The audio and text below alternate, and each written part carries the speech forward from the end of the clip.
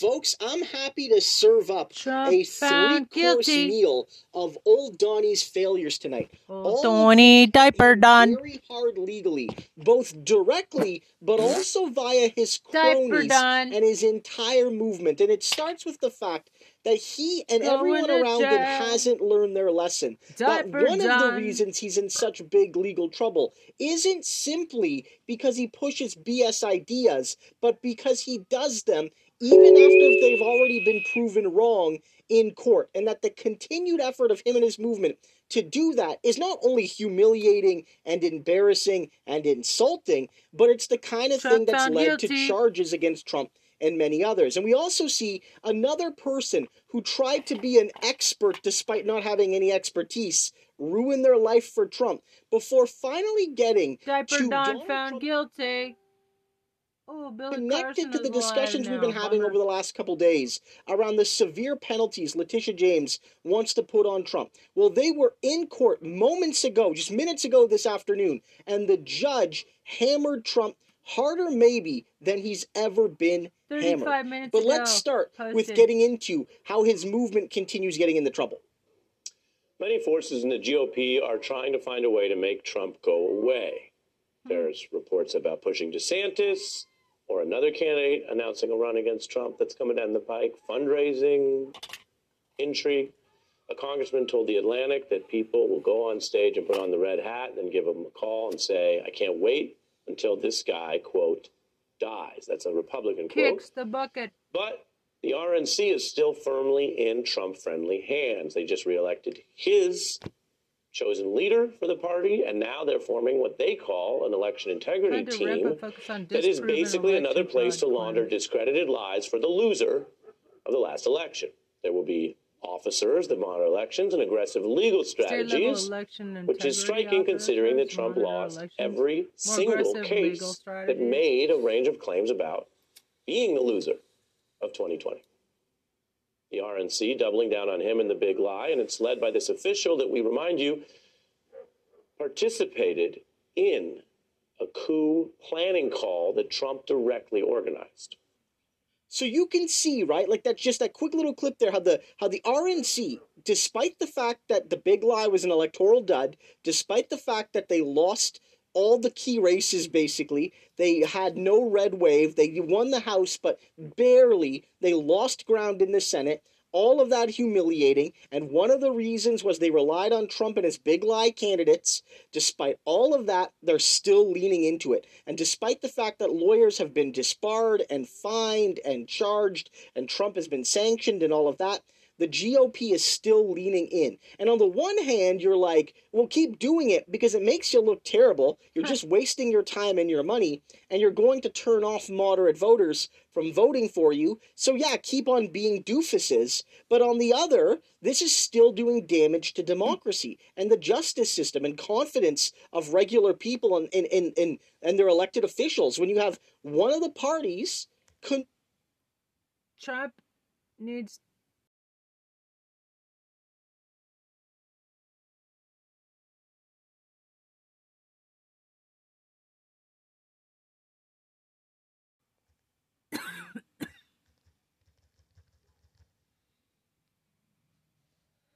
controlled by the nut bars. Not everybody, I guess, in the party is a nut bar, but when the RNC and Trump and all of them are making the big lie a central platform piece, the party is controlled by the nut bars. And you can see the consequences this has. Donald Trump, one of his people, related to some of these cases that he's being sanctioned in and all of that, is coming up with their own court case, showing yet again, guys, that whether you're an expert for Trump or a supporter of Trump or one of the thugs at the Capitol or a Trump lawyer, MAGA applies to you, which is make attorneys get attorneys, or I guess make all MAGAs get attorneys. To DOJ. Just quote, declare it corrupt and my GOP allies will do the rest. It's part of the premeditation that if he didn't win an overwhelming victory or even a small victory, they would declare the results fraudulent and duke them out in the court. That is Tom Fitton's life. That is what he has done. Use the courts to gum up politics. 100%. This guy is quite a character, Nicole. He's actually one of the most prolific tweeters in the country in the whole 8 months leading up to the election. propounding the big lie and other disinformation. And as you say, when all the grown-ups scurry and he has to rely on the likes of Rudy Giuliani and Sidney Powell, he is also fit in the room. As best I can tell, I don't think this guy is even a lawyer. He's only a conservative activist, and at this point he was saying all kinds of just declare victory, etc. He also figures centrally in Mar-a-Lago. He's the main guy telling Trump, just say you can declassify anything, etc. And the most intriguing possibility here, raw speculation, but what's been missing to date from the big Trump potential prosecutions are cooperating witnesses. He's someone who potentially could be low enough that he has something to gain, but high enough that he can give good information as to Trump on both, but especially Mar-a-Lago, because he seems to have had conversations with him where implicitly, at least, Trump would have been knowing that he's not supposed to keep these documents. So, Donna, and this is so on brand for MAGA world, but he gave his advice on TV. Let me play you the advice that Mr. Fitton gave Donald Trump on the documents case. I would take the position, I ain't no lawyer, but we've been fighting federal records cases for 30 years at Judicial Watch, that these are personal records. He took them with him as president, as his prerogative is. They're not classified. They're not presidential records. It's all a scam. I think the raid was a fraud, an abuse, and a sham. There was no good faith basis to target Trump here with this outrageous raid. And all those records he has are his records. And they should stop pretending that just because they think they're presidential records and they think it's classified, that's the final answer, and it ain't. It's whether or not a president or vice president has the right to take records with him when they leave the White House.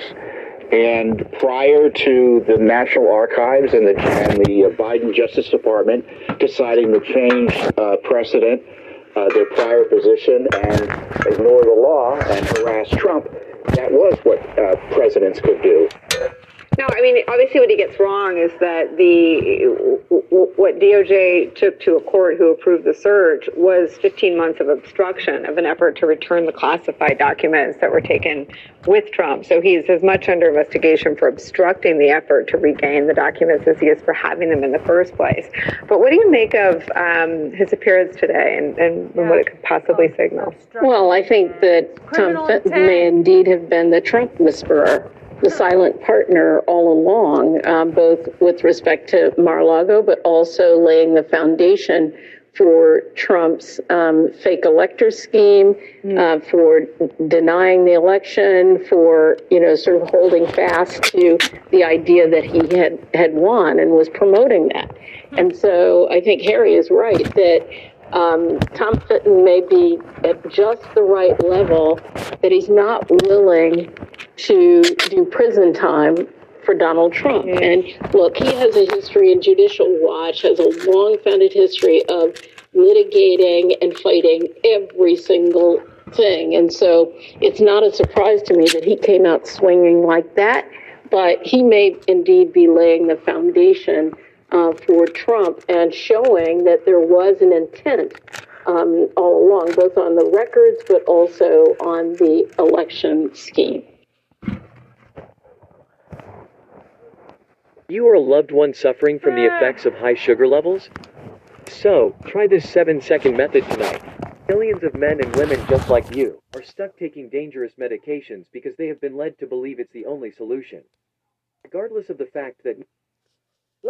Again, guys, it's just another example of how everyone is ruining themselves. And again, it's like the big lie was terrible, but if they just would have spread the big lie a few times and then stopped, there wouldn't have been these consequences. It's sad, and it shouldn't have been that way. Even spreading the big lie a little bit should have ended the political career of anyone who did it, because it was corrosive to democracy, corrosive to the justice system, corrosive to the belief of law and order and all of that. But the fact that they've been spreading it hundreds, if not thousands of times for 2+ years is the reason why people are going to prison in some cases over these ideas. The reason why they refuse to ever actually acknowledge the system, whether it's the big lie or whether it's Donald Trump, unlike Pence or Biden, not handing over documents that clearly don't belong to him and people advising him based on that, it leads to these legal problems.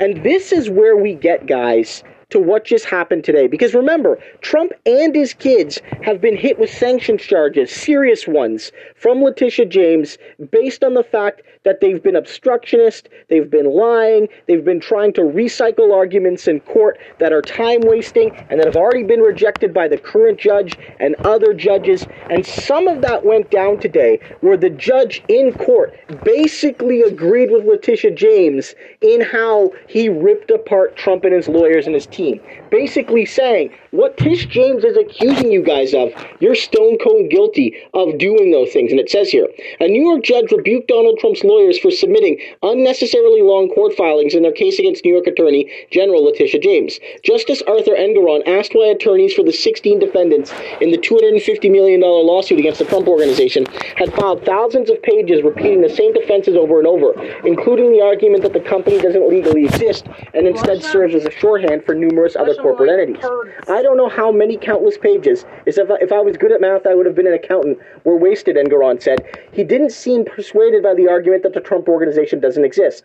In my 35 years of practicing law, I have never ever seen a pleading with such excess verbiage as the 300-page or so answers of the 15 or so answers to the complaint, the judge said. And it says the Trump Organization is registered as a corporation in New York. And this judge is fed up. He's saying you are wasting time. You are being obstructionist. And he says come hell or high water in October, this is when the case is going to start, and that's going to happen. So, we haven't necessarily seen the application of the penalties yet, but this is Engoron, at least in a precursor, saying, yeah, Tish James is accusing you of all of these things, and at least on my personal analysis so far, I'm finding you guilty of that, and it's time for you to smarten up. They have to do that because Donald Trump is in big trouble, and the judge is already, I think, biased against him in the sense that the judge believes in facts. Donald Trump doesn't want to make him any angrier.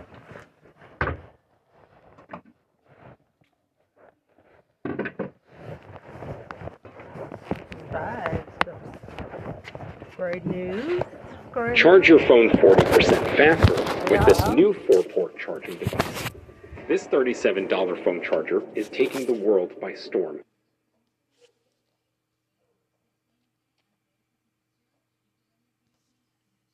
The judge basically said that Trump needs to be honest, shut his mouth, stop spitting bad arguments, and get to the point.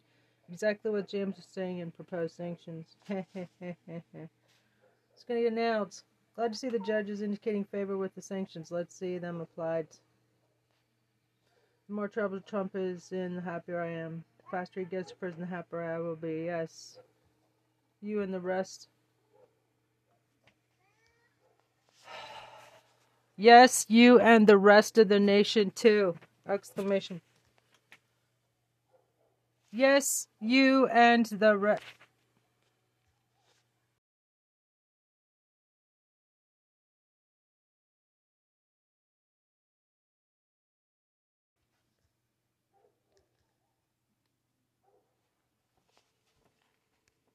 Okay, let's see what other awesome stuff about Trump going to fucking jail.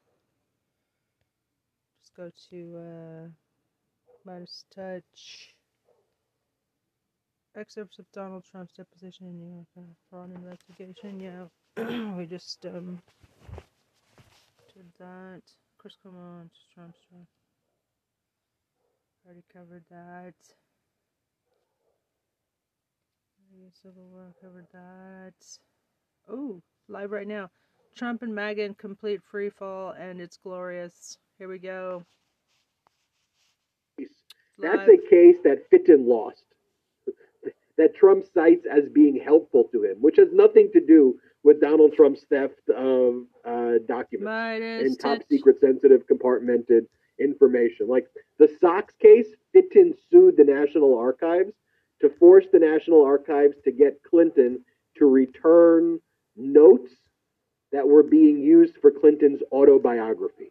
Not top secret records, like records that were personal records. And the National Archives were like, okay, first off, it's 20 years too late. Like, okay, that's like from like 1998, number one. And number two, it's personal records. Number three, who the hell are you, Fitton? Okay, you have no standing to sue us, to then go after Clinton. There's nothing to do with any, So that's the Sox case where Donald Trump goes, you see, the court ruled I could steal all of our records and all of our classified records. No, the Sox case, and they call it the Sox case because it was like they were saying, oh, they believe in the autobiography that Clinton kept the notes to his autobiography in his sock drawer. So that's why they call it the Sock case.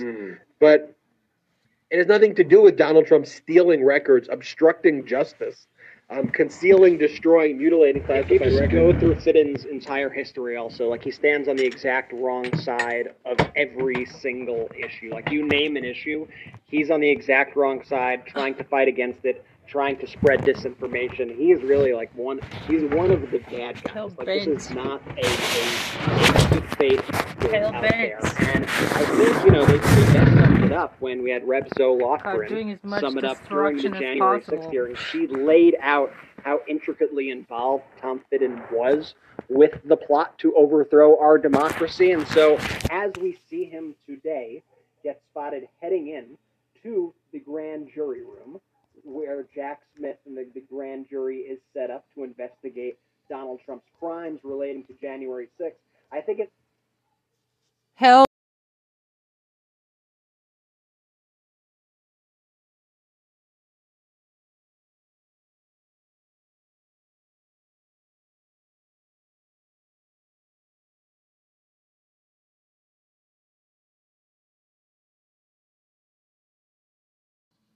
important right now that we actually revisit the January 6th committee when they were speaking about Fitton's role in all of this, because it just shows you just how involved he truly was. Here's the clip. A few days before the election, Mr. Trump also consulted with one of his outside advisors, inside activist Tom Fitton, about the strategy for election night. The Select Committee got this pre-prepared statement from the National Archives. As you can see, the draft statement, which was sent on October 31st, declares, "We had an election today, and I won." And the Fitton memo specifically indicates a plan that only the votes counted by the election day deadline, and there is no election day deadline, would matter. Everyone knew that ballot counting would lawfully continue past Election Day. Claiming that the counting on election night must stop before millions of votes were counted was, as we now know, a key part of President Trump's premeditated plan. On Election Day, just after 5 p.m., Mr. Fitton indicated he'd spoken with the president about the statement. Sending along again, just talked to him about the draft below. Again, this plan to declare victory was in place before any of the results had been determined. Powerful. And the fact that Fitton... What?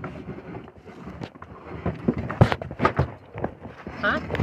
Testified before the grand jury, he's linked to all of these other groups. And so a lot of information will come from Fitton. And we haven't really, even in other than the January 6th committee talking about Fitton like that, that really seems to be an area that they didn't probe as much as Special Counsel Jack Smith. And I wonder, is Fitton going to invoke his Fifth Amendment rights against self-incrimination? Is Fitton, some people have speculated, is Fitton cooperating?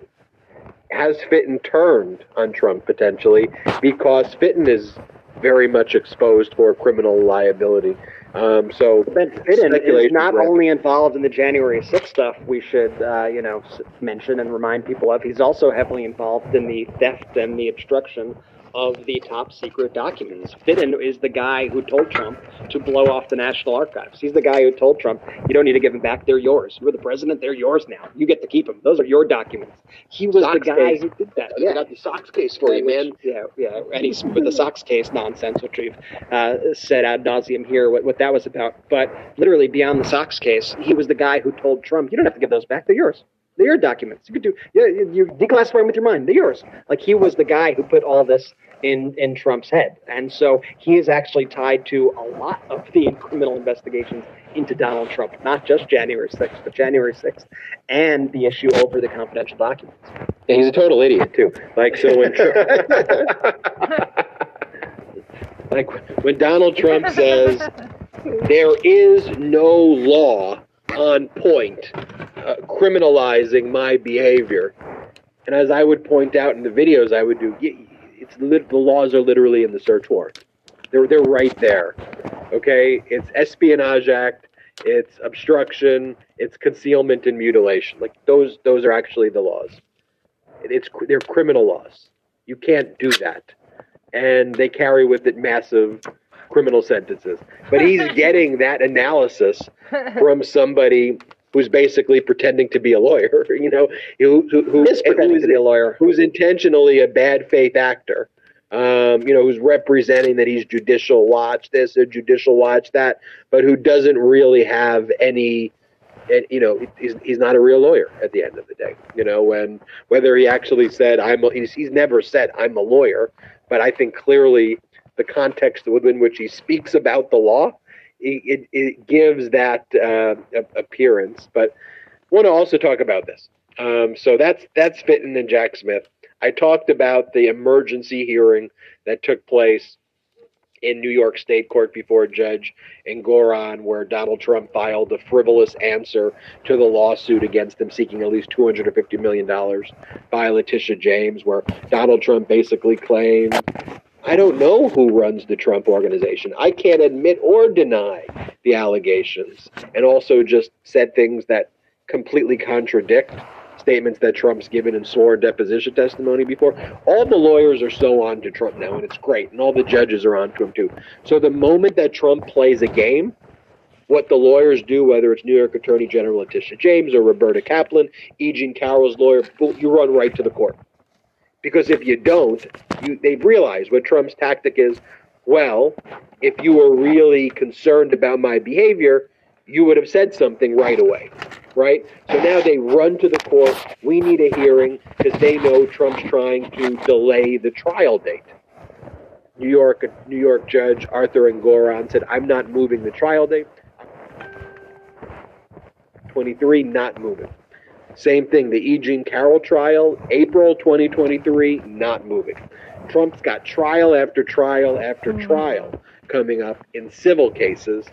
And then we have all of these criminal investigations that are taking place. And for me, it's really a question of who indicts first, Bonnie Willis, Alvin Bragg, or Jack Smith. That's why Donald Trump's calling for civil war. And the same thing when I talk about the lapel pins, where you may go, all right, he's probably saying some outlandish crap, but he's not actually calling for a violent, civil war. Well, he is, and they're wearing lapel pins. So this is what Donald Trump posted. He goes, then they will have to figure out how to fight 80 million plus. It's not going to happen again. People my age and old will physically fight for him this time. What we got to lose. I'll donate the rest of my time here on this planet to do it. And I know many, many others who feel the same. They got my 6, and we are locked and loaded. That's Trump reposting some cult member on his social media platform whose name is Free Texas 1776. And Senator Chris Murphy, Democrat, goes, it will likely get little to no attention today that the current frontrunner for the Republican presidential nomination just told his supporters to start arming themselves for a civil war to overthrow the government.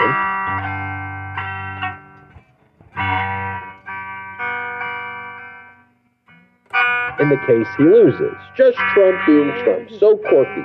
He's obviously being sarcastic there and both criticizing Trump and large media networks who are not going to cover that and treat it like this is a both sides. Here are the Republicans, the conservatives, and here are the liberals. That's why I always say on the Midas Touch podcast, never, ever call a MAGA Republican or a Republican conservative again. These are not conservative people. How many times I read headlines today about Fitton going in front of the grand jury where they called him a conservative activist. Not a conservative activist. He wants to overthrow the freaking government. He's not a conservative activist. Stop calling these idiots, these right-wing MAGAs, stop calling them conservatives. And then, the media's excuse, well, we don't want to give him any attention. That's why we're giving him airtime. Okay. BS. You give him attention anyway. Donald Trump's got a new airplane that swooped into New Hampshire. And Trump Force One. So Trump Force One. You do cover him, and you cover him in ways that are favorable. So you're a into New Hampshire. And Trump Force One. So Trump Force One. You do cover him, and you cover him in ways that are favorable. So you need to cover this. We cannot cover our eyes and close our ears to the fact that the Republican Party today is now a MAGA Republican Party that is a fascist party that is led by a deranged, sadistic cult leader who is reposting commands for civil war. Like, could you imagine? And it's all in plain sight. Right? Like, you don't need sleuthing and finding this, email that was sent. He's posting it. He's telling you, and then they're actually doing it. And so when this crazy person, this MAGA terrorist, is writing in here, it's not going to happen again. People my age will physically fight for him this time. They physically fought for him last time. What do you think when they say trial by combat? What they mean, and when they killed police officers in front of the Capitol and attacked the Capitol building violently. They did attack violently. Then you add that, and then you see the lapel pins of the AR-15s. It all is together. It's all connected what these people are. Traitors. Go ahead. No, I was going to say, and the problem is you would hope that there would be some, quote, moderate voices out there who will stand up to this guy. And they do when it's politically expedient. And you go, oh, maybe this is one of the normal ones, right? Maybe this is one of the old school Republicans. This is one of the good guys out there. And then election time comes up. And when they start having to be asked the question, will you support Donald Trump in 2024? You've said horrible things about him. You've said he's against everything America stands for. You've criticized him for wanting to terminate the Constitution. You were a fierce critic of his for January 6th. Would you support the guy? You said he's anti-American. Would you support the guy? Then you have people like even Larry Hogan. How did that happen? What the hell was that? Former Maryland Governor Larry Hogan.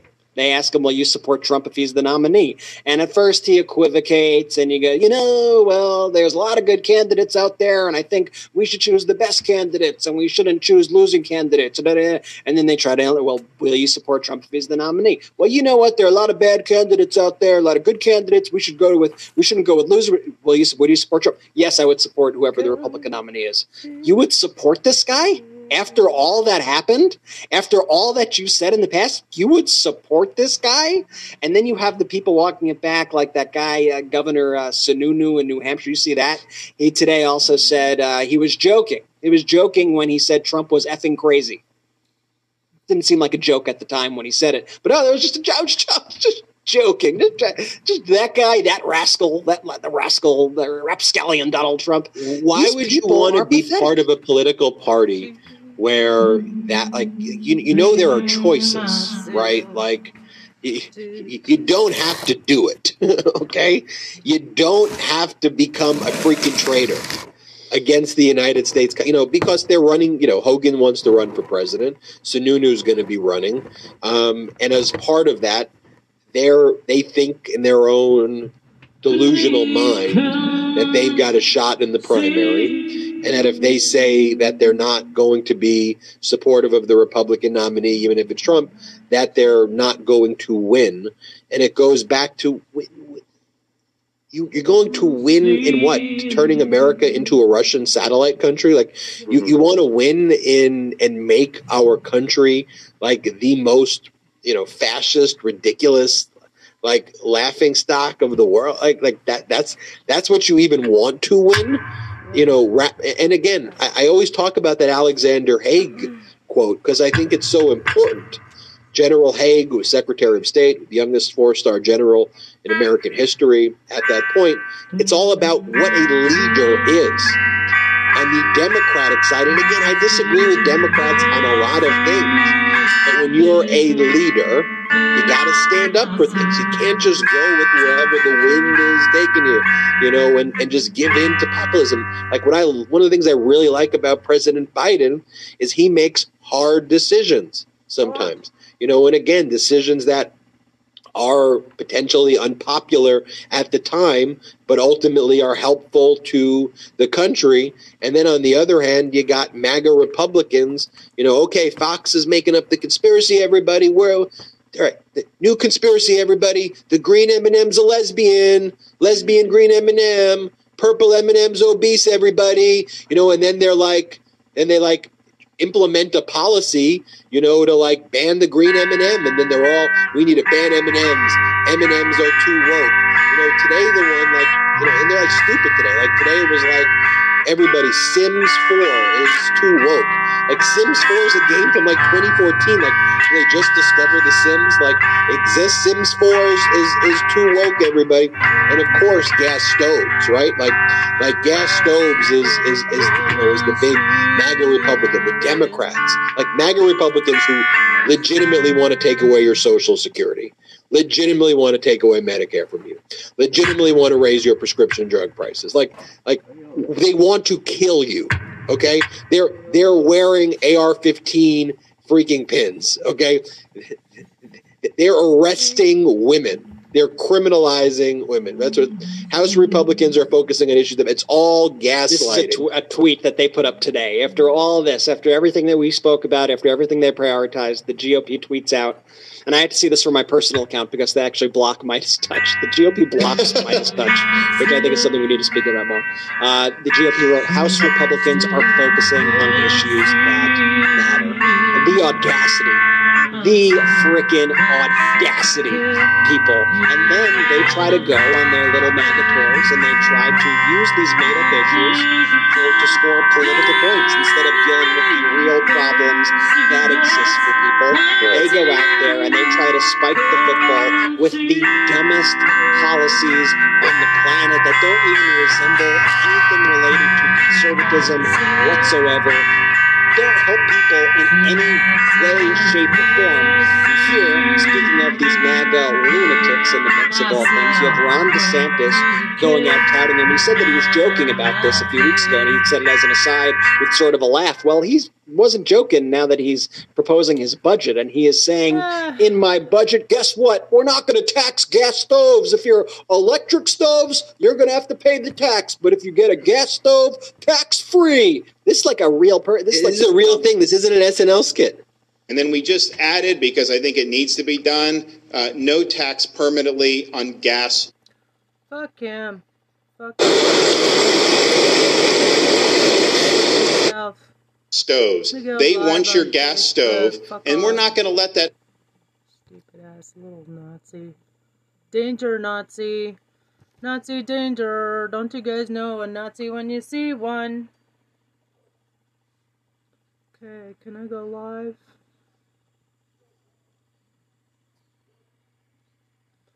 I have an idea. I have a great idea.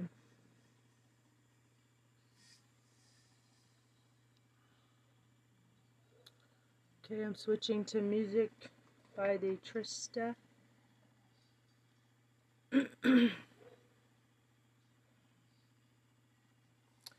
Manage my business. Let's see if I can go live.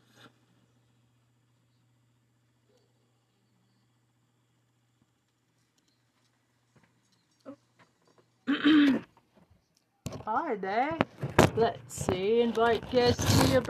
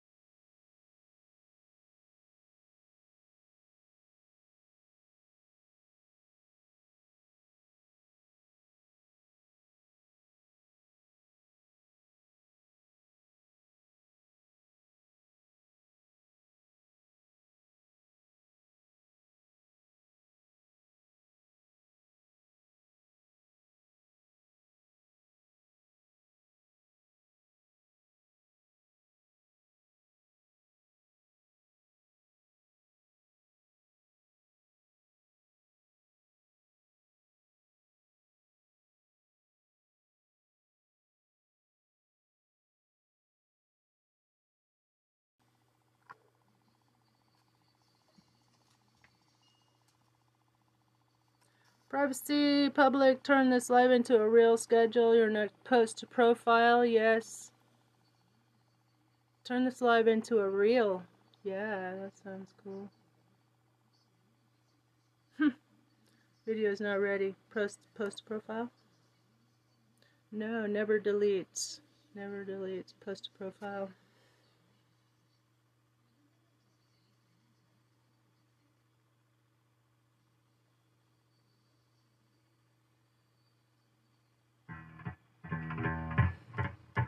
Delete. Whoa! Holy shit. What's going on? There's no audio. Has ended. Maybe it is post to profile. Never deletes.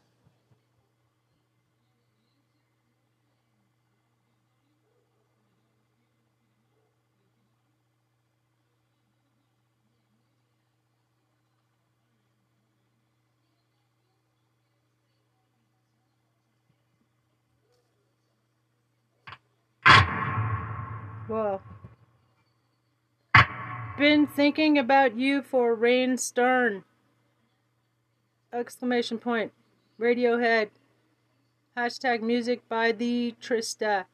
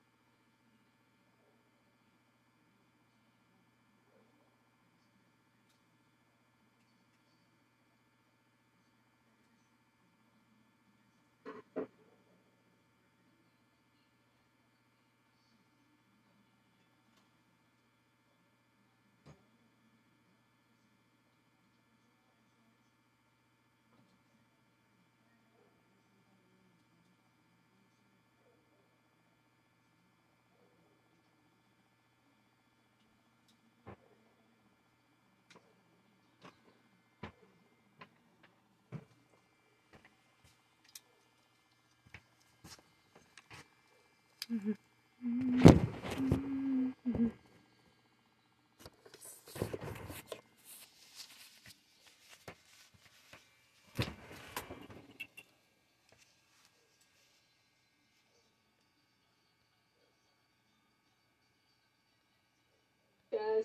hello, darlings. Hello. Is there anybody out there? Just not if you can hear me. Is there anyone at home? Relax. I need some information first. Just the basic facts. Trying to tell the world this. Anyway, hi guys. Hi general people.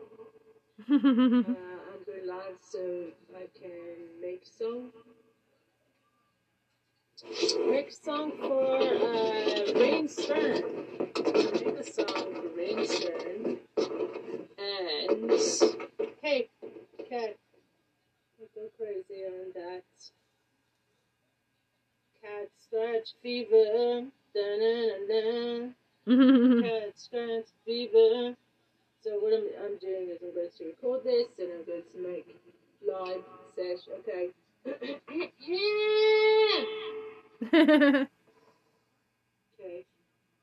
Be nice if I could just like invite everybody. Your viewer 0. Okay. Yeah. That's to be expected because I'm in a captive portal. Help, help, I'm being oppressed. Help, help, I'm being repressed. Come and see the violence inherent in the system. Come see the violence inherent in the system.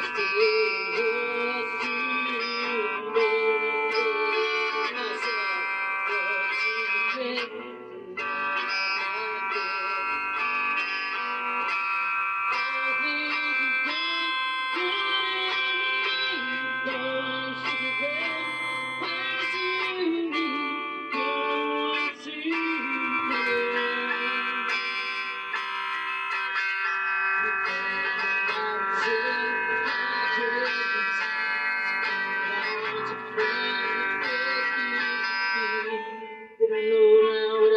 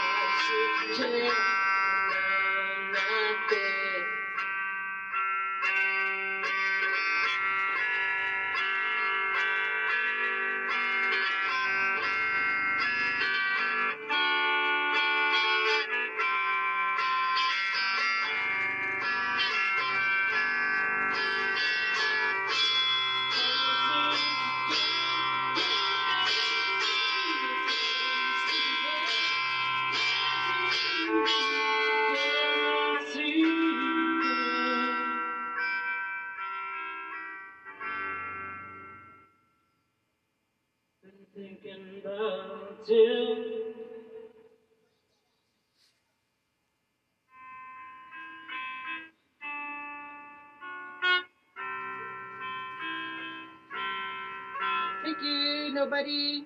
MAGA chaos ensues. Every single day, and they are exposing themselves with all their action, and they are showing how they are not prioritizing anything that they said they would prioritize when they ran, which we all knew. They're running straight to all the culture war issues, all the distractions. They are unable to govern, and you're just watching this day in and day out, and it is like beyond the movie Idiocracy. It is beyond anything you could even dream up. I mean, these people are truly, this is lunacy that we are witnessing. But to see the Dems actually step up and have some fight in them and punch back, I was like, there we go. That's the Midas touch in you. That's what I want to see. I want to see some fight in you. I want to see that pushback. Expose these traitors. And that's exactly what we got to see all day today. And it was a breath of fresh air for sure. Let's get, you know what? I want to get into that. I'll plug the Ben stuff later, okay? Ben can wait before plugging his stuff. But to your point, Brett, everything big tease on the Ben stuff. Ben's a big tease today. I like that. Button to the end of the show. Big tease, Ben. Sartorial Jordy. Everything that they've done this week is like just the most performative idiocracy. Like, again, they teased us with like making up conspiracies about 87,000 IRS agents and gas stoves. But this week it went into like full gear, and they would like introduce, okay, our big thing, we're doing a non-binding resolution. We need to condemn socialism in all of its forms. It goes, wait a minute. Didn't you take a PPP loan? So if you're going to condemn socialism in all of its forms, like you're aware that there is, you know, what Medicare is, right? You're aware when you took a PPP loan that came from the government. And also, this is the stupidest thing in the world. And so I loved this. This is one of the greatest things. So you know how all the House Republicans ran away from subpoenas in the last Congress? Maxine Waters, the Democratic Congresswoman from California, she's like, put me in, coach. I'm in. I want to testify before this stupid committee for real. She's like, I want to testify before this dumb committee. Put me in. I want to sit down. And this is the House Rules Committee where they wanted to introduce the non-binding resolution to condemn socialism in all of its forms. And she's like, look, I'm a capitalist. This is what she said. She goes, I'm a capitalist. I don't know what this stupid thing that you're doing is. And then the person questioning her, the MAGA Republican, was like, I want to give you 3 names. And what comes to mind? The MAGA Congressman Rauschenthaler, who was leading the conversations, and was like, I'm going to give you these 3 names. What do they have in common? Vladimir Putin, President Xi, Kim Jong-un. Just watch how Maxine Waters handles this. Play this clip. The fact that this isn't passing on suspension just says everything about my friends across the aisle, that you can't condemn socialism. I mean, in your opening remarks, you were talking about Putin, Kim Jong-un, and Xi. You know what they all have in common, right? Trump? North Korea, China, and Russia? He loves Kim Jong-un. That's quite the intellectual leap. I would say communism. Would you like to denounce any communist leaders? Well, I don't know what you're asking, but let me just... The leader of the Republican Party, Donald Trump, has made often glowing, described authoritarians like Kim Jong-un, who is condemned in the resolution. Regarding North Korean leader Kim Jong-un, Trump said Kim wrote me beautiful letters, and they're great letters, and we fell in love. You sure you want to hear the rest of it? Unbelievable. You sure you want me to keep going? You sure you want me to keep reading? Brett, have we posted my Maxine Waters hit yet, or are we going to post that soon? I think it's going up soon. But, Okay. Stay tuned for that. Because I go over, I play the full 7 minutes of her just brutally taking down the MAGA Republicans. That was just a taste of it. And then she goes like, I'm a capitalist. What do you even talk? What do you want me to do here? You want me to condemn socialism and all its forms? And he would go and he would just basically say names. He'd be like, Pol Pot. And she'd be like, oh, okay, you're just saying a name? And none of these people are socialists that she even mentioned. Like, they're not even... And like, it also shows you how deep these people are in their own kind of gaslighting and their own MAGAverse, as Jordy likes to call it, that you could say, what do these 3 names remind you of? Vladimir Putin, Kim Jong-un. It's like, are you going to keep going? Viktor Orban. Like, are you going to keep going with the names that all tie to Trump? Because anybody who does any rational thought, like, while it was an incredible clapback for Maxine Waters, to me, it was like the only answer, you know? It was like, of course, that's the answer. What did this idiot expect her to say? And he got what he deserved, just, you know, embarrassed in public. And this keeps happening. When they give you those questions on, like, you know, a multiple choice exam, like, the first thing I would go is Trump. I mean, it was a great clapback, but I would go, well, he does. Trump says he loves these people, like, in the weirdest terms, and that's your leader of the Republican Party. I love Kim Jong-un. I fell in love with him. I mean, it's some of the weirdest shit. I want to kiss Kim Jong-un. Like, that is the leader of the Republican Party. Even he knew that he, like, got played. Because he started laughing after he asked the question. He was like, oh, well, that's quite the intellectual leap. Is it, though? Because it seems like a pretty obvious connection to make. The way Representative Waters delivered it, too, it was just so earnest. Like, she didn't even think. Like, it just came out as Trump. Like, is this what you want me to say? Trump? It's Trump. And it was just so honest. It was so perfectly delivered. And then she had the receipts ready to go. It was awesome. Well, go from the House Rules Committee to the Judiciary Committee, where their big performative resolution is that they wanted to have the House MAGA leaders of the Judiciary Committee read the Pledge of Allegiance before they start their committee. And the Democrats are like, okay, like, why are you? Can we talk about, like, the business of? Yes, you could do the Pledge of Allegiance, but Congressmember David Cicilline, the Democrat, said, but, can I add one amendment? If you participate in insurrections, you're not allowed to read the Pledge of Allegiance. This is what I mean. This is Democrats fighting back, and these are the moments that are out there to these idiot, traitor MAGA Republicans. Here, play this clip. My amendment gives the committee the opportunity to begin each of its meetings with the Pledge of Allegiance. So I'd like to offer an amendment to the amendment, adding in the second paragraph where the chair may designate an individual to lead the Pledge of Allegiance, to add the following language. Provided, however, the pledge shall not be led by an individual who supported an insurrection against the government of the United States in any way. Because I think if we adopt this amendment, then we will be truthful in representing that stating this pledge is an affirmation of your defense of democracy and the Constitution. It's hard to take that claim seriously if, in fact, an individual who in any way supported an insurrection against the government of the United States is allowed to lead the pledge. So I would ask Mr. Gates to accept this friendly amendment, and I look forward to supporting it. Would the gentleman yield for I first ask Mr. Gates if he'll support the amendment. To make sure that someone who led an insurrection against the United States doesn't make a mockery of the Pledge of Allegiance and stand before this committee with their hand over their heart claiming to support the Constitution. Mr. Cicilline, my concern would be if your definition of an insurrection is objecting to electors, then there would be many Democrats on the committee that wouldn't be eligible to lead the pledge, since so many That's objected. not my definition of an an the last Republican president to get sworn in absent Democrat objectors was George Herbert Walker Bush. Reclaiming my time, Mr. Gates, I will allow the chairman to determine whether or not someone has participated in insurrection in the United States. I think this language is important. Would the gentleman further yield? I'm asking Mr. Gates, will you now accept the amendment? Well, I'm concerned that you may be disqualifying too many of your own members, Mr. Cicilline. I'm not concerned about that at all. Then agree to the amendment. I'm not concerned about it. Let's make this real. If you want to give someone the right to stand before the House Judiciary Committee and lead the Pledge of Allegiance at a bare minimum, let's guarantee that person has not participated or supported or in any way helped an overthrow of the government of the United States. Would the gentleman yield? yield? Like a simple proposition.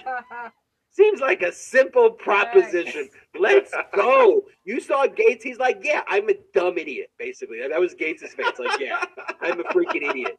But that's what that's why I like this. This is what when people are saying Democrats need to message better. Democrats need to fight back. Welcome to the era of Hakeem Jeffries. Welcome to adults in the room who are calling traitors, calling fascists.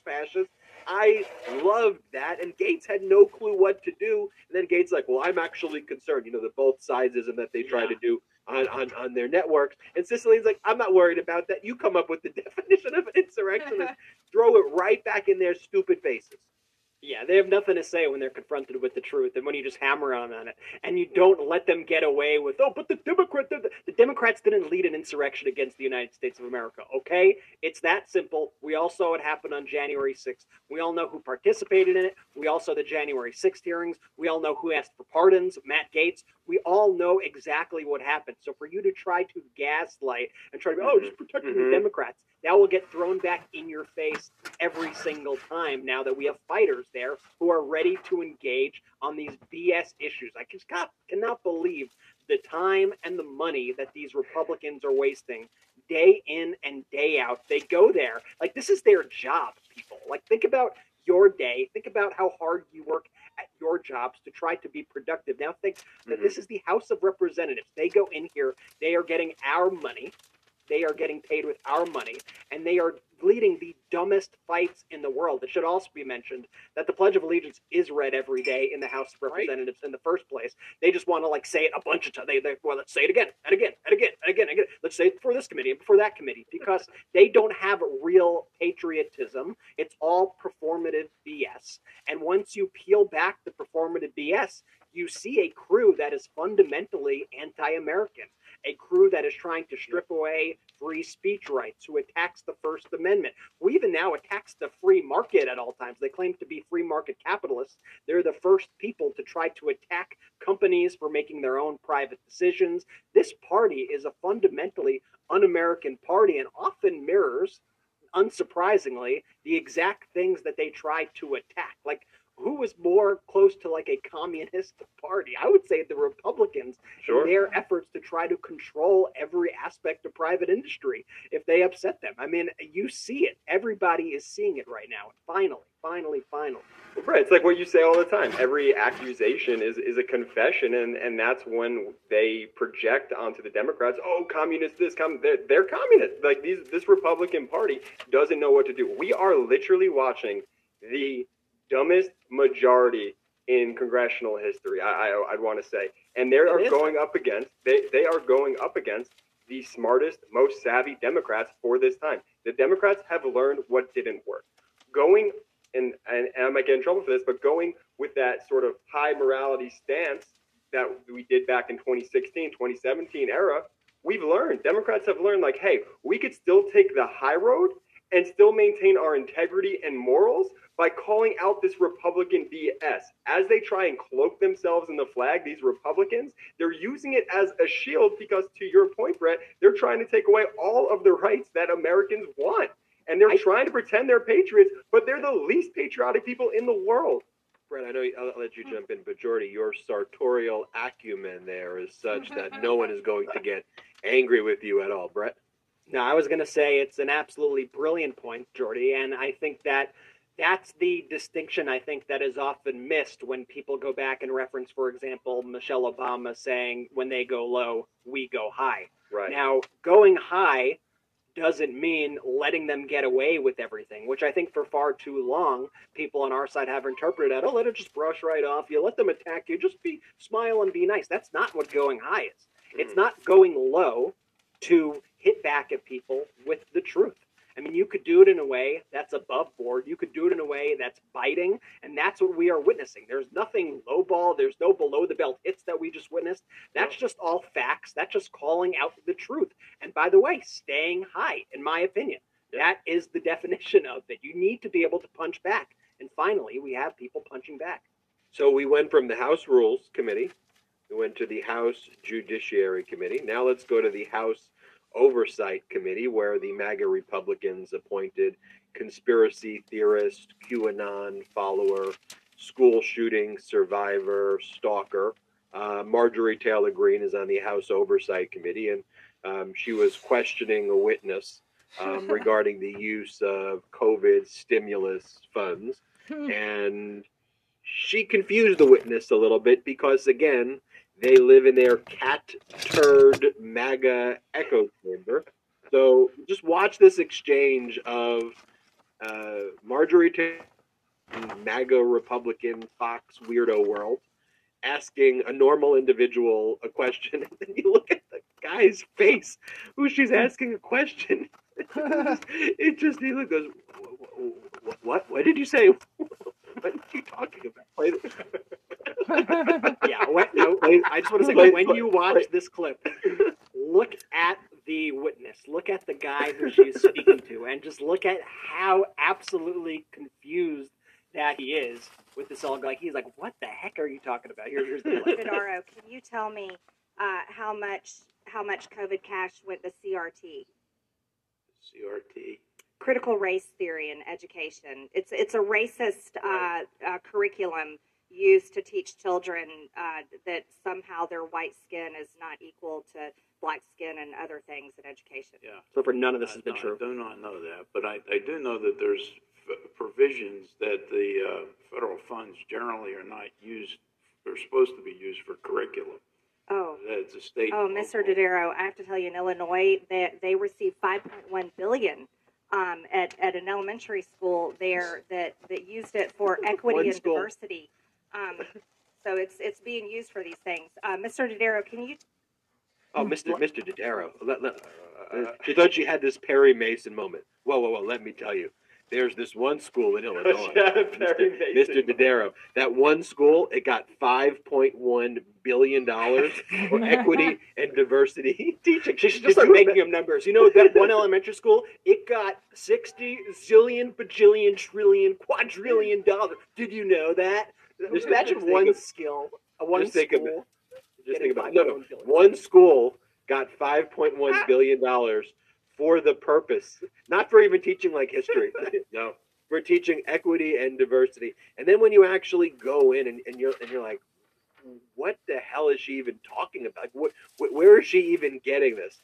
Like, there's like something that says that like the state of Illinois is committed to is like the entire state is committed to like treating people with equality, and that the entire state received $5 billion in COVID relief, which also went to education as part of it.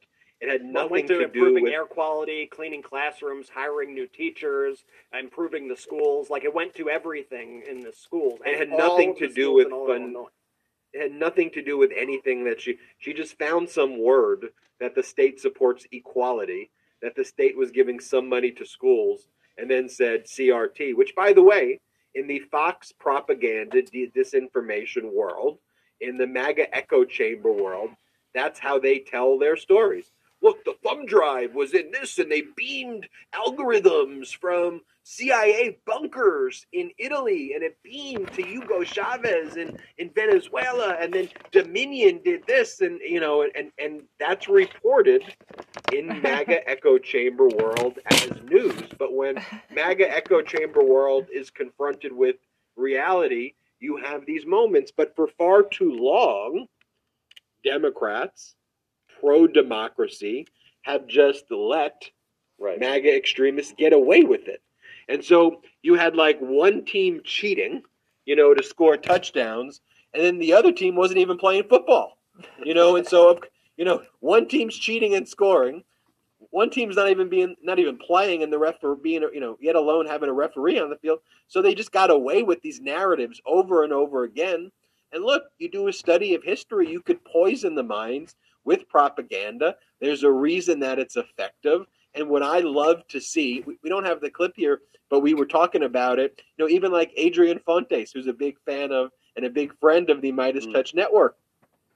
Seeing Adrian Fontes on MSNBC and saying that these election deniers are fascists. A Secretary of State, a Democrat Secretary of State saying, no, these are fascists. Just seeing that language being used in that way is something that I love. And then finally, we go from the House oversight. Well, let me just say, while we're still on oversight, that this whole oversight scam that they are pulling right now is also another way for them to deflect from their own criminality. They are trying to act like Democrats never once probed COVID fraud, COVID spending fraud, much of which occurred under the Trump administration. But this was actually a high priority for House Democrats. I mean, the PPP program was an essential program that helped a lot of people. Let me start there. I think it was very important to get money out to struggling businesses who needed it.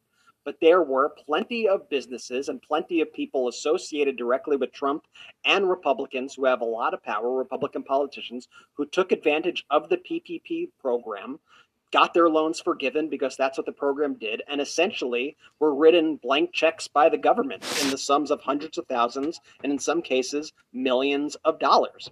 And these Republicans are like the main people who took these large sums of money in a criminal way when they didn't need it. Like, what businesses were they taking the money for? A lot of people have no idea what businesses they were taking the money for. You could go down the list of the Republicans taking the PPP money. Matt Gaetz got $476,000. Because they have a job. They're supposed to be members of Congress. Yes. Marjorie Taylor Greene got over $180,000. She's the one on this committee, and it goes down the list. You see Kevin Hern. Remember Kevin Hern? He was the guy who went during the 15 rounds of Kevin McCarthy voting that they went, I'm voting for Kevin Hern. Kevin Hern took $1.07 million from the PPP program. Roger Williams from Texas took $1.43 million from the PPP program. And the list goes on. And House Democrats did this investigation. They did it. They did it in 2020. They did it through 2021. And what did they find? They found evidence the Trump administration mismanaged the whole PPP program, mismanaged the Economic Industry Disaster Loan Program, led to nearly $84 billion in potentially fraudulent loans. And what happened? The second Biden stepped in, he started putting roadblocks in place to prevent the corruption. They started putting up boards that would monitor these programs and make sure that there was no fraud. That didn't exist before. And so I think that's an important thing. And now these Republicans have the nerve to come in and say, oh, we're going to be the ones to investigate this. You were the ones committing the crimes. That's why you want to investigate it, because you want to protect yourself once again, and you want to try to deflect on all the things that you did. As always, they use all these committees as weapons. Ironically, they created the House Weaponization Committee, but they use government as weapons to target their political enemies and to try to muddy the waters and spread conspiracy theories. And it's no different what they're doing here. They just want that Fox News hit. They want the attention, and they get it. They get it out of this. But at least some of the attention is in the form of humiliation, like what we just witnessed with Marjorie Taylor Greene. I think a lot of the attention is actually, to your point, Brett, negative attention and humiliation that they actually didn't foresee. If I could make the analogy here, these congressional Republicans are like wannabe class clowns. You know, the kid that you had in your class that thought he was hilarious and wanted to just to say stuff just to like get a rouse out of I don't know, the other students, but like nobody liked him and everyone thought he was like just crazy annoying. That's oddly specific. Yeah. Well, I'm thinking of Barry, one person. Anyway, that's who these congressional Republicans. That's who they are. They're just like, the American people are watching this, just like, will you guys shut up? Like, what are you doing? You are embarrassing yourselves. It is humiliating to watch how stupid you really are. How about MAGA Republican Dusty Johnson, who was interviewed about, what's the Republican plan? What's the MAGA Republican plan about raising the debt ceiling? So what do you want to cut? Like, what is your position in the negotiation? I know you say that you want Biden to negotiate with you, but like, okay, what do you want him to negotiate? So, Republicans, can you give one example? Just state an example of a single program where you believe there should be a cut. You know, just to be very clear, name one. Raising the debt ceiling is not about new spending. It's about paying the bills that, frankly, of other Congresses and other administrations, where 25+% of all of the debt, by the way, that's been created was by Donald Trump. Donald Trump and the MAGA Republicans in control of the House created more debt in the United States than at any time in our history. And so we have to pay the bills that Donald Trump and the Republicans ran up. We can have a conversation about spending in a different part of the appropriations process, but raising the debt ceiling is about not defaulting on debt, which is a constitutional responsibility of Congress, and the full faith and credit in the United States and United States currency and the United States markets is so vital. So this is what the MAGA Republicans said. Just name me one thing. Give me an example of something you want to cut. Here, play this clip. So first, on the budget demands of your party here, what specific programs are you putting on the table to cut? Well, that's not how a negotiation works. And in fact, the law says that the president needs to step forward with a budget first. His team is going to miss their February deadline. They say they're not even going to get that done until March. So here's what I think is step one. Today, we need to have the president and the speaker in the same room. That's going to happen. And we need to have President Biden agree that he will negotiate over the reckless spending that our country has been engaged in. But as you know, the debt ceiling relates to budgets already passed by Congresses, including with Republican votes.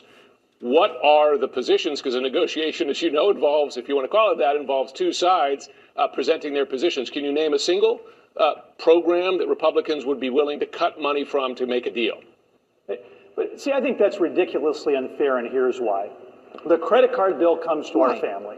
We have maxed out our credit cards. Now, of course, listen, we're going to pay that credit card bill. We're legally obligated to do so. But rather than force all of the onus on the Republicans, which I know y'all love to do, what a responsible, reasonable, and sensible family would do is sit down together and start to talk through how do we stop. I'm not putting all the onus on Republicans. That's the law. The law puts the onus on Congress and the nation to pay its bill. But please go ahead. Is there a program that you can name that you personally would be willing to see money cut from? Well, yeah, there are lots of programs, but the point is, I'm not going to negotiate against the Republican Party on CNN. There are lots of programs, plenty of programs, so many programs. Name one. Oh, programs. Name one. Oh, well, that's an unfair question to ask. Why? Give one program. Because that's not the way a negotiation works. What does it even mean? One party comes to the negotiation without information. Biden has his plan. Biden has his priorities. And under Biden, the debt has decreased. The deficit has decreased. He's been far more fiscally conservative than any of these MAGA Republicans. So there's a proven track record of cutting the deficit by trillions under Biden. Donald Trump increased the deficit close to $9 billion. So Biden, $2 billion decrease in deficit. Trump, about $9 billion increase in deficit because he can't pay for his billionaire cash grabs that he gives. So Biden has a plan. Biden talks about his plan. We know where Biden's priorities are. So no, name one program. And then Kevin McCarthy had this meeting with Jordy. Hold on 1 second. I have 3 points to make on that. One, it was an excellent job by the interviewer. CNN did a good job on that one. That interview did a great job not letting him Russ off has the been hook, stepping it up a little bit lately. Just I trying gotta to pin him. Yeah, absolutely. Just trying to pin him down on that. So that was a great job. Two, I've never seen someone look more like a Dusty Johnson than Dusty Johnson. Three, Dusty Johnson is the world's worst name. I swear. Yeah, Dusty Johnson's pretty bad. In the Hall of Fame of rough names, it probably ranks pretty high up there. It's probably it's at least top 3. Yeah, it's a rough one. I mean, Dusty Johnson. Imagine going. Okay, we got to give him a little bit of a pass. I mean, he grew up in being named Dusty Johnson. But let's move on from that. But I mean, no, Trump added nearly, just to correct the numbers a little bit, he added nearly $8 trillion to the deficit. Trillion, not billion. $8 trillion. Oh, did I say billion? Yeah, you said billion. Oh no, I meant I clearly meant trillion. Yeah, that's why I was like, it's a billion. That doesn't sound like a lot at all. $8 trillion to the deficit. So that is an important thing. Also, this credit card analogy is they love this analogy. They love analogies that sound simple and sound smart. And if you, under any scrutiny, they fall apart. If you want to even go with that analogy. Family, like when your family's there together and you're eating macaroni and cheese and when your significant other takes the Velveeta and she puts it on the macaroni, and they're like, "Hun, what's up? Why are you putting too much Velveeta on the macaroni?" So Biden has to negotiate with us. Oh, what? I mean, it's really, do you pay your credit card bill when it's time to pay your credit card bill? Yes or no? You gotta pay it. You gotta pay the bill. And Republicans don't want to pay the bill, even though 90% of the spending, 90% of the debt has been racked up from previous administrations and previous Congresses. They want to pin this on Biden. 25% plus of the debt under Donald Trump in his 4 years. So don't even try to pretend you are fiscal hawks or fiscal conservatives. You ran up trillions and trillions and trillions of dollars in deficits, and you did it for the worst reasons. You did it to give rich people tax cuts, every single time. That's what you did it for. It wasn't even the pandemic that started it. You did it to give your rich friends tax cuts, and you blew a giant hole in the debt. You ran up incredible deficits, and now you're trying to act like you are holier than thou. But we see right through it. It's like when you go to the movie theater and you're getting some popcorn and they ask you, "Do you want butter?" And you're like, "Hey, I want butter, but not too much butter." Yet they keep on putting butter on the popcorn, and so you're like, "Hey, I'm gonna have way too many calories with that." And by the way, do you have any salt? So in other words, what I'm trying to tell you in this negotiation is, okay, Dusty, can you just please answer the question, Dusty? Name me one program, Dusty. Do you think Dusty Johnson is friends with David Pecker? Oh, well, yeah. I see where you're going there, and I thought of taking the conversation there. I went with the lighter humor, and Brett went right there, trying to make this podcast an explicit. And so Kevin McCarthy met with President Biden, and McCarthy with that fake voice of his, What is that voice? It's bizarre. I don't know. Do we have the video of McCarthy, though, Brett? Okay, so let me just set the context for a second. This is McCarthy after his meeting with Biden. They discussed the debt ceiling. There are going to be more discussions, apparently. And this is him saying what happened in the meeting and what the status is. If you could tell me, just try to help me translate what he says here. Because he says a lot of words, and I I'm not just saying this, I legit have no idea what the guy is talking about. Here's Kevin McCarthy. I believe in hearing both perspectives, like anything else, be it business, be it in family, be it in relationships, that you can find common ground. There's nothing in there but me walking away that does not believe at the end of the day we can come to an agreement that makes America stronger, puts us on a path to balance, and exactly what the American people are asking us to do. It's our responsibility. There's a lot of words. I want to put us on a path to power. I want to make America stronger.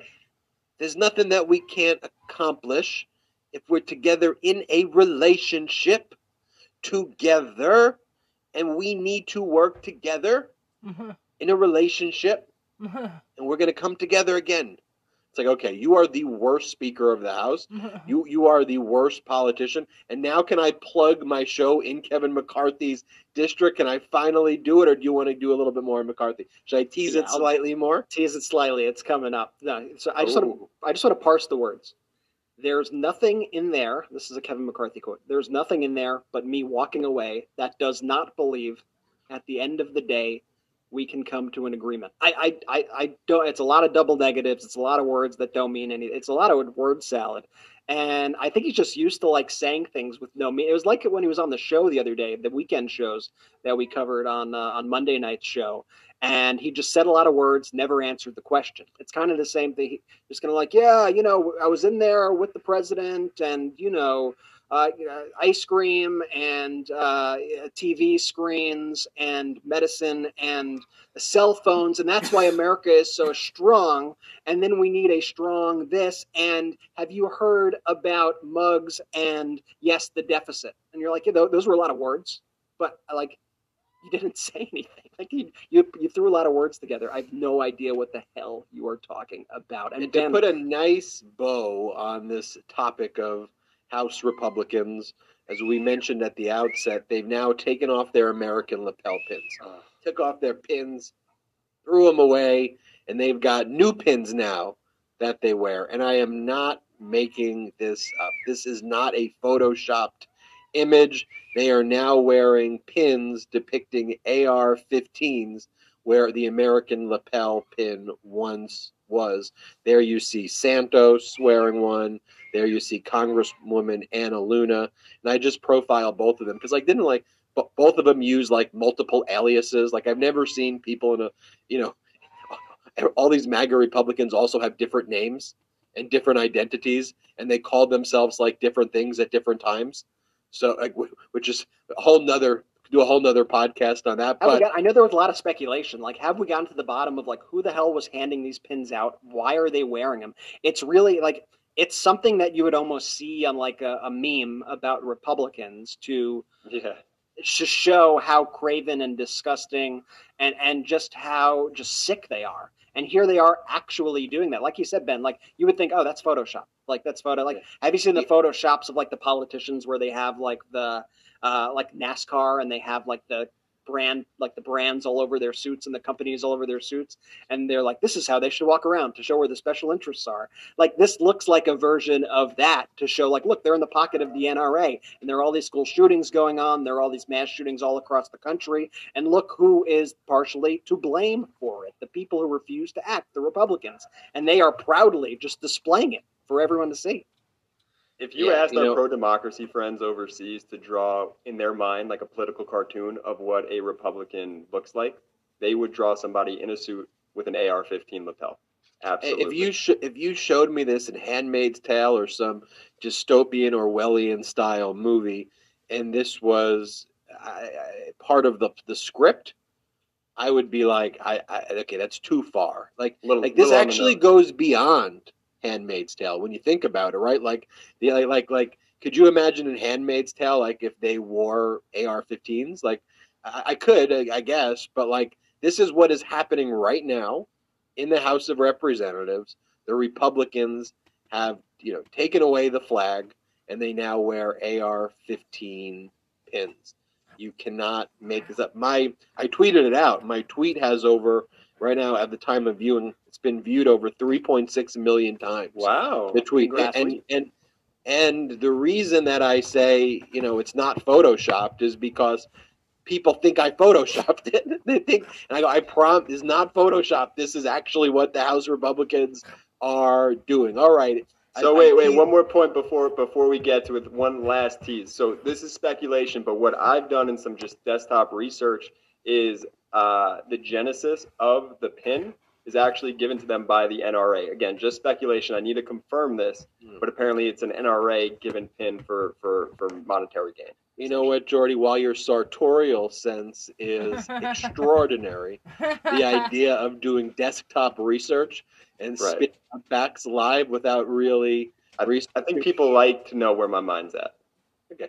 Jordy did a quick Google search while we were live, and that's the first Google result is saying that. All right, so we talked about Kevin McCarthy. On Friday, on February 3rd, on Hulu, I will be executive producing a show. We've got a show on Hulu, everybody, that I executive produced with Adriano, the team at ABC and Hulu. It's called Killing County, folks. I want you all to watch it on Friday when it finally will be on Hulu. And it's a true crime thriller, and it is based in Kevin McCarthy's district in Bakersfield. It's called Killing County. The highest crime rates in the country, the highest murder rates in the country, the most police shooting deaths in the country. Where is it? It's in a Republican district. And frankly, when you start to unpeel or unravel the narratives that are out there, we've talked about this before on the podcast, like the states, the 10 or 15 states that we did. Oh, yeah, by the way, there is our billboard, Colin Kaepernick's Killing County on Hulu.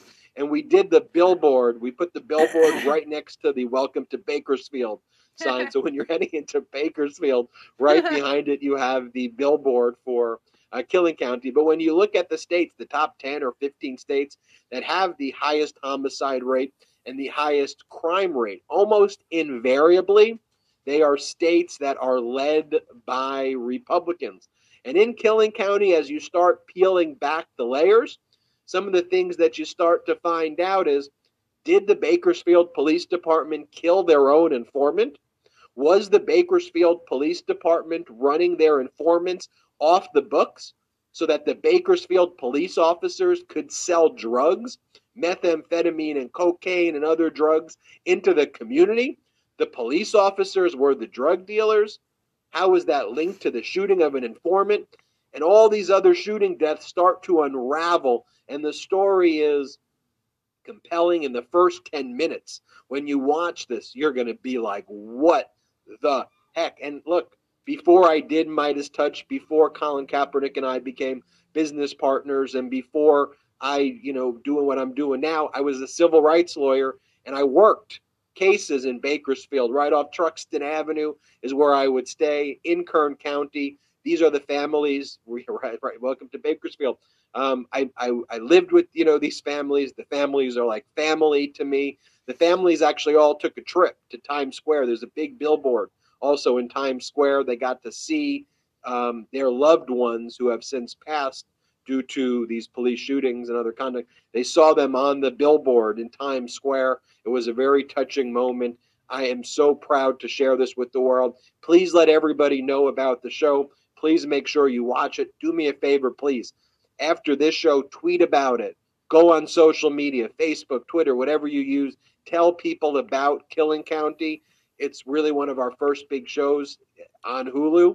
And so I'm so excited to share this with the world. And then I also want to give another blockbuster announcement that earlier this morning, Michael Cohen and I announced a new podcast that we're doing together on the Midas Touch Network called Political Beatdown.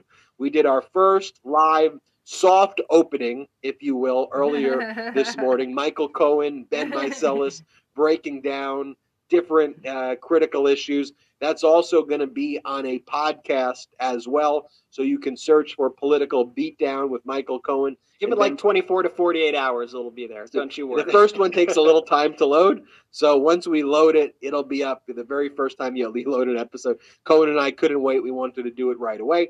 And then also while you're listening, please check us out at patreon.com/MidasTouch, patreon.com/MidasTouch. We are 100% independent here. We have no outside investors. We have exclusive content you can only get on our Patreon site. But most importantly, it helps grow this independent. None of these insurrectionist tools have the right to be in Congress. In Congress in the first place. Exclamation point. Call.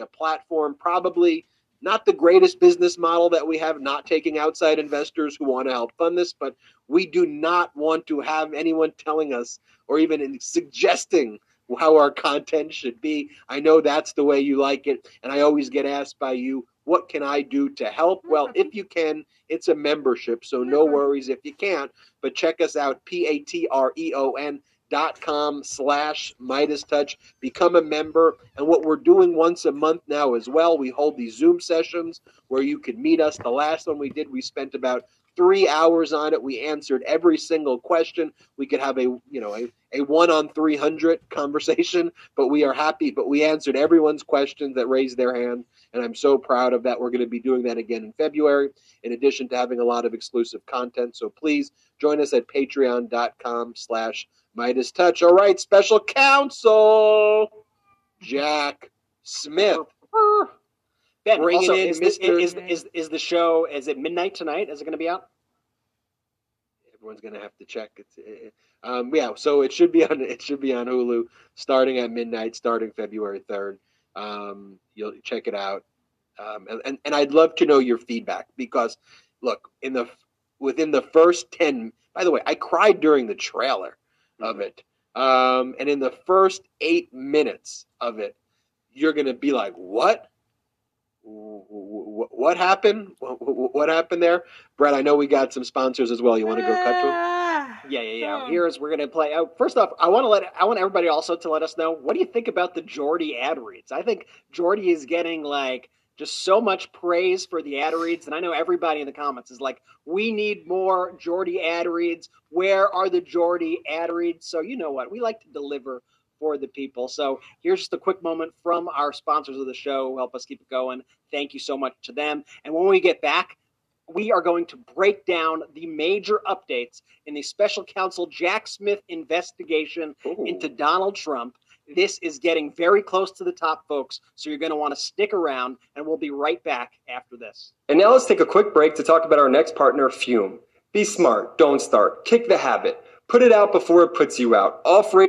Hacker.com/Meidas to try quality of mind with code Meidas to experience life-changing mental. 20 years too late. That's from 19. Trump pretends that he's a lawyer. He doesn't actually say he's a lawyer, but he gives the impression. He's the president of a group called Judicial Watch. He wears really tight shirts. And he talks about the law as though he's coming from a place of authority, which he has absolutely none. And he just spreads all this MAGA. Did you sign in? ?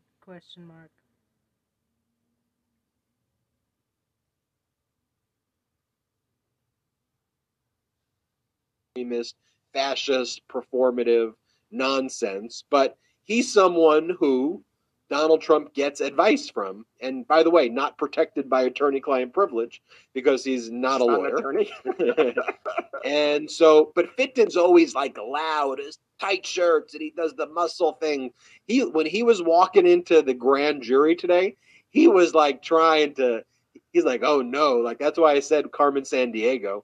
I don't know if we have a photo of, while I'm doing this, Brett, maybe you find a photo of Carmen Sandiego so I could see why Carmen Sandiego was etched in my mind. But Fitton, he's very significant in the insurrection because he wrote emails to Trump's inner circle, to Scavino and others, basically writing the script before the November 2020 election, saying exactly what Donald Trump should say to declare victory even when he loses.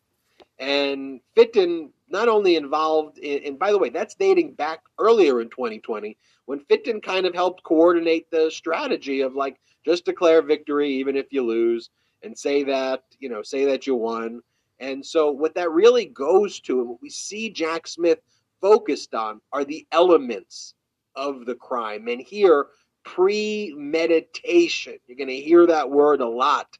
Intent.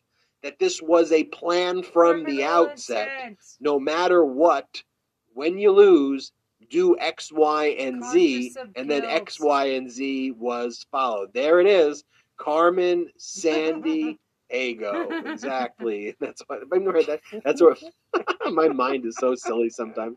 That is a sartorial, Jordy. when we're talking about sartorial, have If you you Googled say that? if you say sartorial one more time, I might actually leave the show tonight. Okay, but have you Googled it while I've been on the show?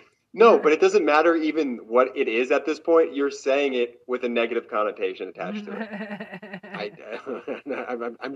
Anyway, sartorial.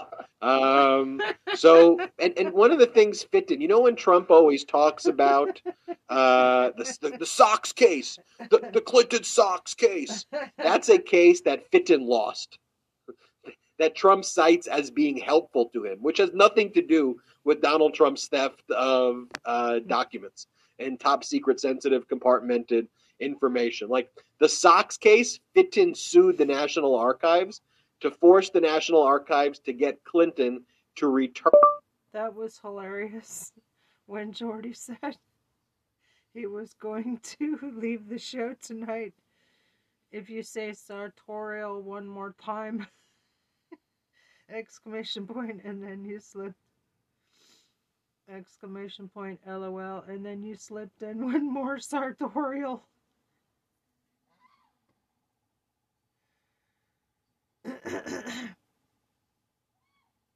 One more sartorial. Sartorial.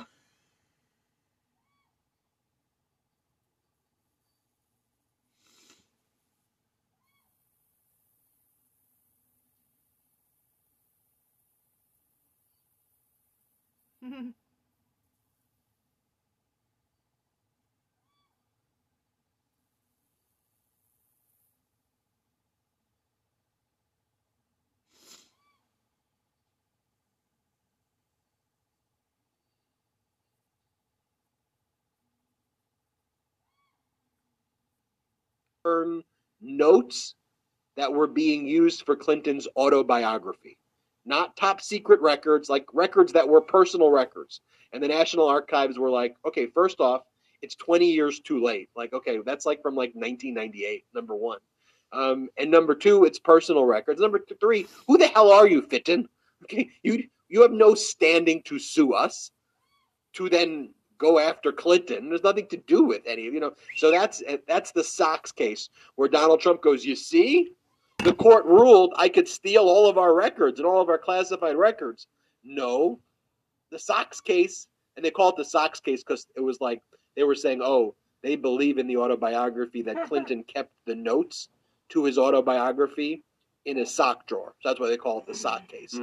But it has nothing to do with Donald Trump stealing records, obstructing justice, concealing, destroying, mutilating classified records. records. Go through Fitton's entire history also. Like, he stands on the exact wrong side of every single issue. Like, you name an issue, he's on the exact wrong side, trying to fight against it, trying to spread disinformation. He is really like he's one of the bad guys. Like, this is not a good faith actor out there. And I think, you know, they best summed it up when we had Rep. Zoe Lofgren sum it up during the January 6th hearing. She laid out how intricately involved Tom Fitton was with the plot to overthrow our democracy. And so as we see him today get spotted heading in to the grand jury room, where Jack Smith and the grand jury is set up to investigate Donald Trump's crimes relating to January 6th, I think it's important right now that we actually revisit the January 6th committee when they were speaking about Fitton's role in all of this, because it just shows you just how involved he truly was. Here's the clip. A few days before the election, Mr. Trump also consulted with one of his outside advisors, inside activist Tom Fitton, about the strategy for election night. The Select Committee got this pre-prepared statement from the National Archives. As you can see, the draft statement, which was sent on October 31st, declares, "We had an election today, and I won." And the Fitton memo specifically indicates a plan that only the votes counted by the election day deadline, and there is no election day deadline, would matter. Everyone knew that ballot counting would lawfully continue past election day. claiming that the counting on election night must stop before millions of votes were counted was, as we now know, a key part of President Trump's premeditated plan. On Election Day, just after 5 p.m., Mr. Fitton indicated he'd spoken with the president about the statement. Sending along again, just talked to him about the draft below. Again, this plan to declare victory was in place before any of the results had been determined. Powerful. And the fact that Fitton testified before the grand jury, he's linked to all of these other groups. And so a lot of information will come from Fitton. And we haven't really, even in other than the January 6th committee talking about Fitton like that really seems to be an area that they didn't probe as much as Special Counsel Jack Smith. And I wonder, is Fitton going to invoke his Fifth Amendment rights against self-incrimination? Is Fitton, some people have speculated, is Fitton cooperating? Has Fitton turned on Trump potentially? Because Fitton is very much exposed for criminal liability. So Ben Fitton is not only involved in the January 6th stuff we should, mention and remind people of. He's also heavily involved in the theft and the obstruction of the top secret documents. Fitton is the guy who told Trump to blow off the National Archives. He's the guy who told Trump, you don't need to give them back, they're yours. We're the president, they're yours now. You get to keep them. Those are your documents. He was the guy who did that. I got the Sox case for you, man. Yeah. And he's with the Sox case nonsense, which we've said ad nauseum here, what that was about. But literally beyond the Sox case, he was the guy who told Trump, you don't have to give those back, they're yours.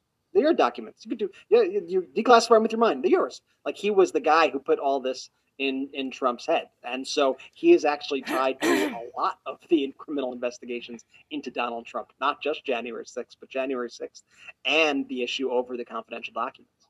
Yeah, he's a total idiot too. Like, so when when Donald Trump says there is no law on point criminalizing my behavior, and as I would point out in the videos I would do, the laws are literally in the search warrant. They're right there. Okay, it's Espionage Act, it's obstruction, it's concealment and mutilation. Like, those are actually the laws. They're criminal laws.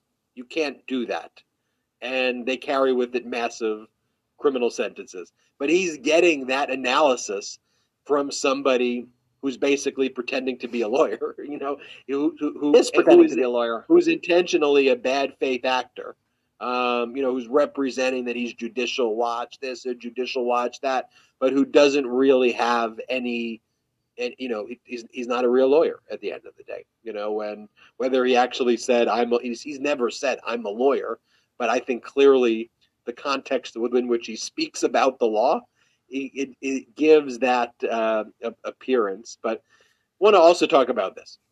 So that's Fitton and Jack Smith. I talked about the emergency hearing that took place in New York State Court before Judge Engoron, where Donald Trump filed a frivolous answer to the lawsuit against him seeking at least $250 million by Letitia James, where Donald Trump basically claimed, I don't know who runs the Trump organization. I can't admit or deny the allegations, and also just said things that completely contradict statements that Trump's given in sworn deposition testimony before. All the lawyers are so on to Trump now, and it's great, and all the judges are on to him too. So the moment that Trump plays a game, what the lawyers do, whether it's New York Attorney General Letitia James or Roberta Kaplan, E. Jean Carroll's lawyer, boom, you run right to the court. Because if you don't, they've realized what Trump's tactic is. Well, if you were really concerned about my behavior, you would have said something right away, right? So now they run to the court. We need a hearing because they know Trump's trying to delay the trial date. New York Judge Arthur Engoron said, I'm not moving the trial date. October 2nd, 2023, not moving. Same thing, the E. Jean Carroll trial, April 2023, not moving. Trump's got trial after trial after trial coming up in civil cases. And then we have all of the criminal investigations that are taking place. And for me, it's really a question of who indicts first, Bonnie Willis, Alvin Bragg, or Jack Smith. That's why Donald Trump's calling for civil war. And the same thing when I talk about the lapel pins, where you may go, all right, he's probably saying some outlandish crap, but you're not actually calling for a violent, civil war. Well, he is. Actually is, yeah. And they are wearing lapel pins. So this is what Donald Trump posted. He goes, then they will have to figure out how to fight 80 million plus. It's not going to happen again. People my age and old will physically fight for him this time. What we got to lose. I'll donate the rest of my time here on this planet to do it. And I know many, many others who feel the same. They got my sixth, and we are locked and loaded. That's Trump reposting some cult member on his social media platform whose name is Free Texas 1776. And Senator Chris Murphy, Democrat, goes, it will likely get little to no attention today that the current frontrunner for the Republican presidential nomination just told his supporters to start arming themselves for a civil war to overthrow the government in the case he loses. Just Trump being Trump. So quirky. He's obviously being sarcastic there and both criticizing Trump and large media networks who are not going to cover that and treat it like this is a both sides. Here are the Republicans, the conservatives, and here are the liberals. That's why I always say on the Midas Touch podcast, never, ever call a MAGA Republican or a Republican conservative again. These are not conservative people. How many times I read headlines today about Fitton going in front of the grand jury where they called him a conservative activist. Not a conservative activist. He wants to overthrow the freaking government. He's not a conservative activist. Stop calling these idiots, these right-wing MAGAs, stop calling them conservatives. And then, the media's excuse, well, we don't want to give him any attention. That's why we're giving him airtime. Okay, BS. You give him attention anyway. Donald Trump's got a new airplane that swooped into New Hampshire. And Trump Force One. So smart. Trump Force One. You do cover him, and you cover him in ways that are favorable. So you need to cover this. We cannot cover our eyes and close our ears to the fact that the Republican Party today is now a MAGA Republican Party that is a fascist party that is led by a deranged, sadistic cult leader who is reposting commands for civil war. Could you imagine? And it's all in plain sight, right? You don't need sleuthing and finding this, email that was sent. He's posting it. He's telling you, and then they're actually doing it. And so when this crazy person, this MAGA terrorist, is writing in here, it's not going to happen again. People my age will physically fight for him this time. They physically